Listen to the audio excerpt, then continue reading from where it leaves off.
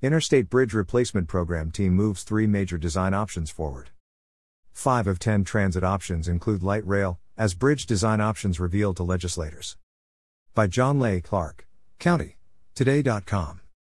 The 16-member Bi-State Bridge Committee of Oregon and Washington legislators met on Wednesday to receive an update on the Interstate Bridge Replacement Program, IBR. Last week the Executive Steering Group, ESG, received a similar briefing. The IBR team continues to move forward towards producing one final solution by next March.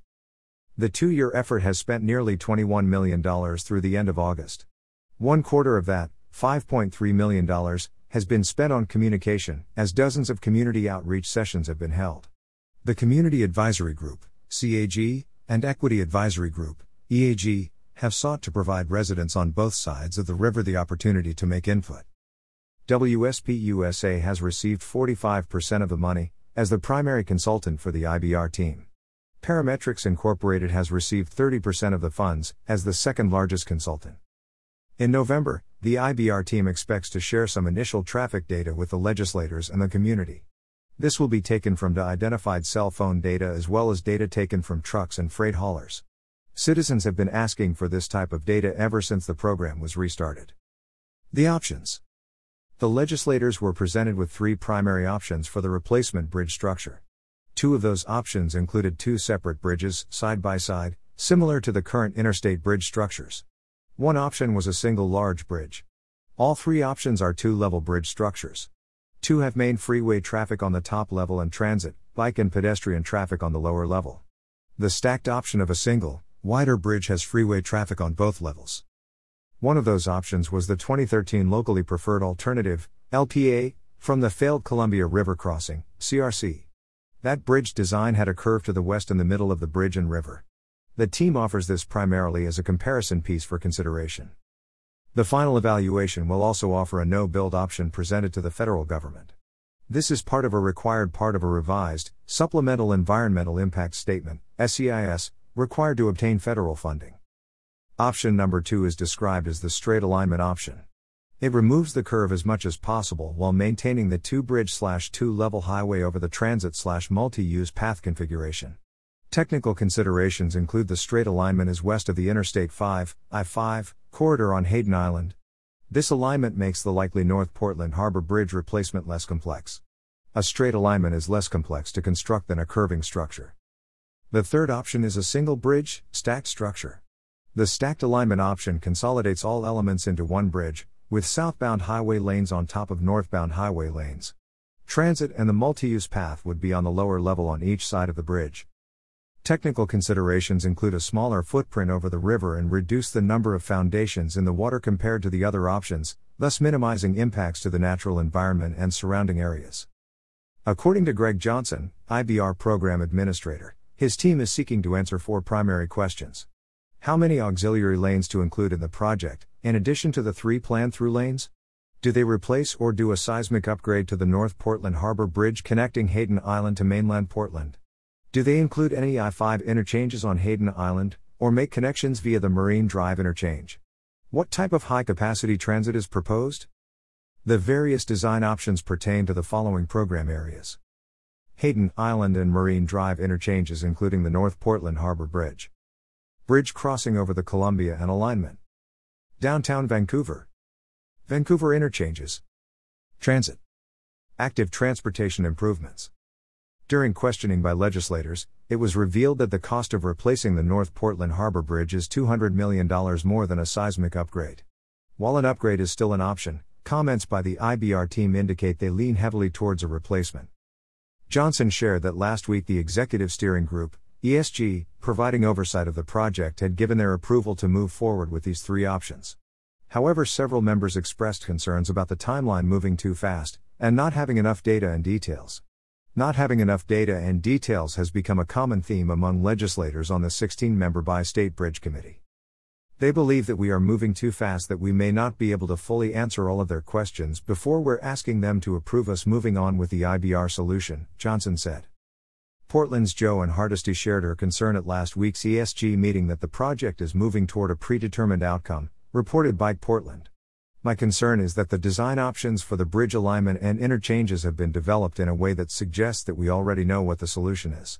Many citizens have suggested this is a resurrection of the failed Columbia River crossing, since ideas like the common sense alternative or a tube tunnel have been swept aside. The limit people's use of cars and climate change concerns were at the top of the pushback at the ESG. Both Hardesty and Metro's Lynn Peterson gave voice to these issues. The final solution needs to demonstrate how it won't contribute to more 124-degree days like we experienced just this last summer in the Lents neighborhood in Portland, Hardesty said. It needs to demonstrate how it won't contribute to elevated rates of asthma and hospitalization for Black and Brown Portlanders, which normally are the recipients of the negative outcomes of freeway activity, she told the group. Are we really moving the project forward in a way where we can be confident that, in the design options we will explore, that we are addressing these very core issues? Metro President Lynn Peterson was the other voice in the room pushing back, explicitly asking for an additional highway design option to act as a bookend. She suggested that option should look at what would it look like if there was a more robust transit, a more robust congestion pricing program. What does that do to demand, so that we can actually see how that works and what elements are playing with what. Peterson said the assumptions on how pricing may impact demand for the highway seem too muted at this point. But those studies are being done by ODOT in their Rose Quarter project and in their 2 tolling programs, so it would seem any lack of data on tolling impacts is a burden for officials on the Oregon side.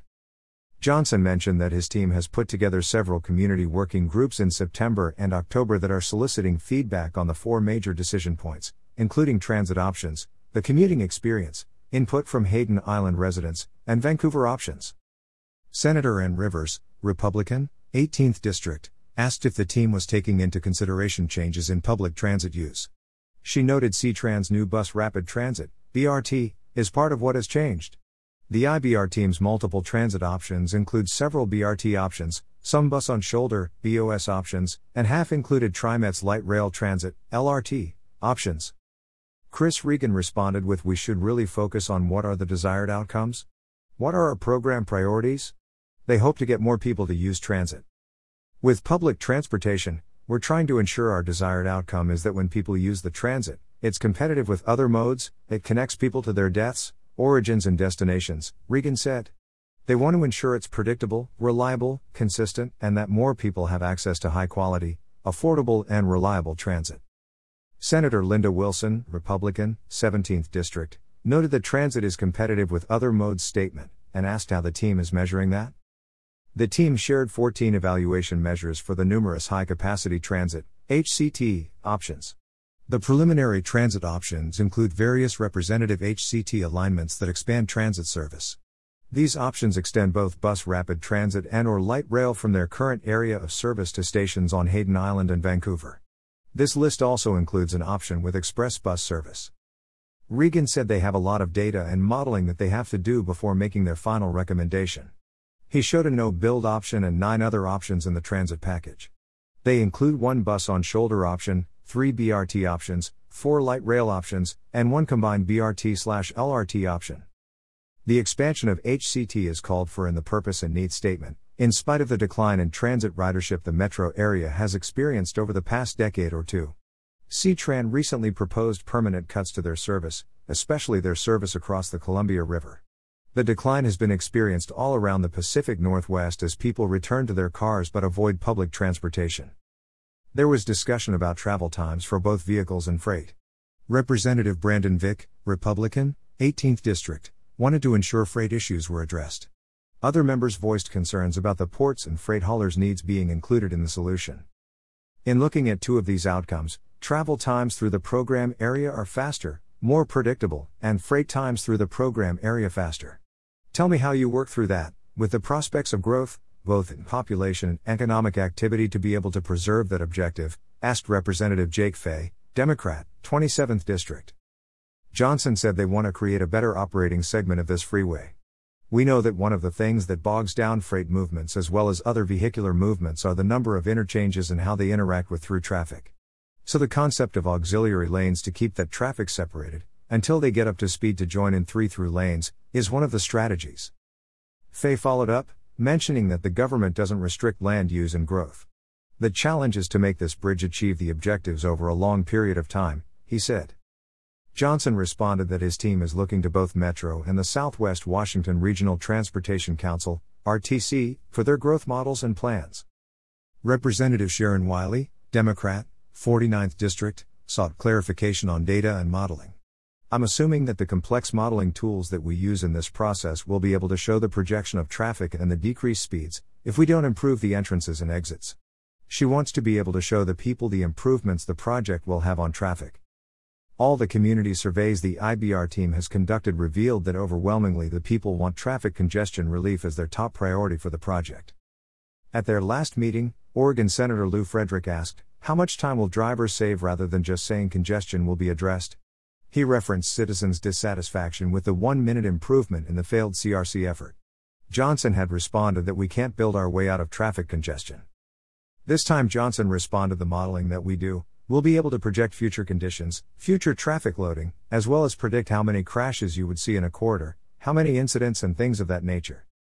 Vic shared concerns for citizen input. It feels like some of these advisory committees and their discussions have been kept in this sort of box. He wants more information about citizens' concerns. McLean echoed Vic, expressing a concern about moving too fast. She fears people won't buy into the final solution, and they need more specificity. At last week's ESG meeting, Lynn Valentir, a co-chair of the Community Advisory Group, abstained from giving a yes or a no on the proposed design universe because the CAG hadn't even had the material presented to them yet. Those groups are a big part of the strategy in avoiding the outcome of 10 years ago, but will their input meaningfully change the outcome? Wilson and Rivers sought clarification on tolling.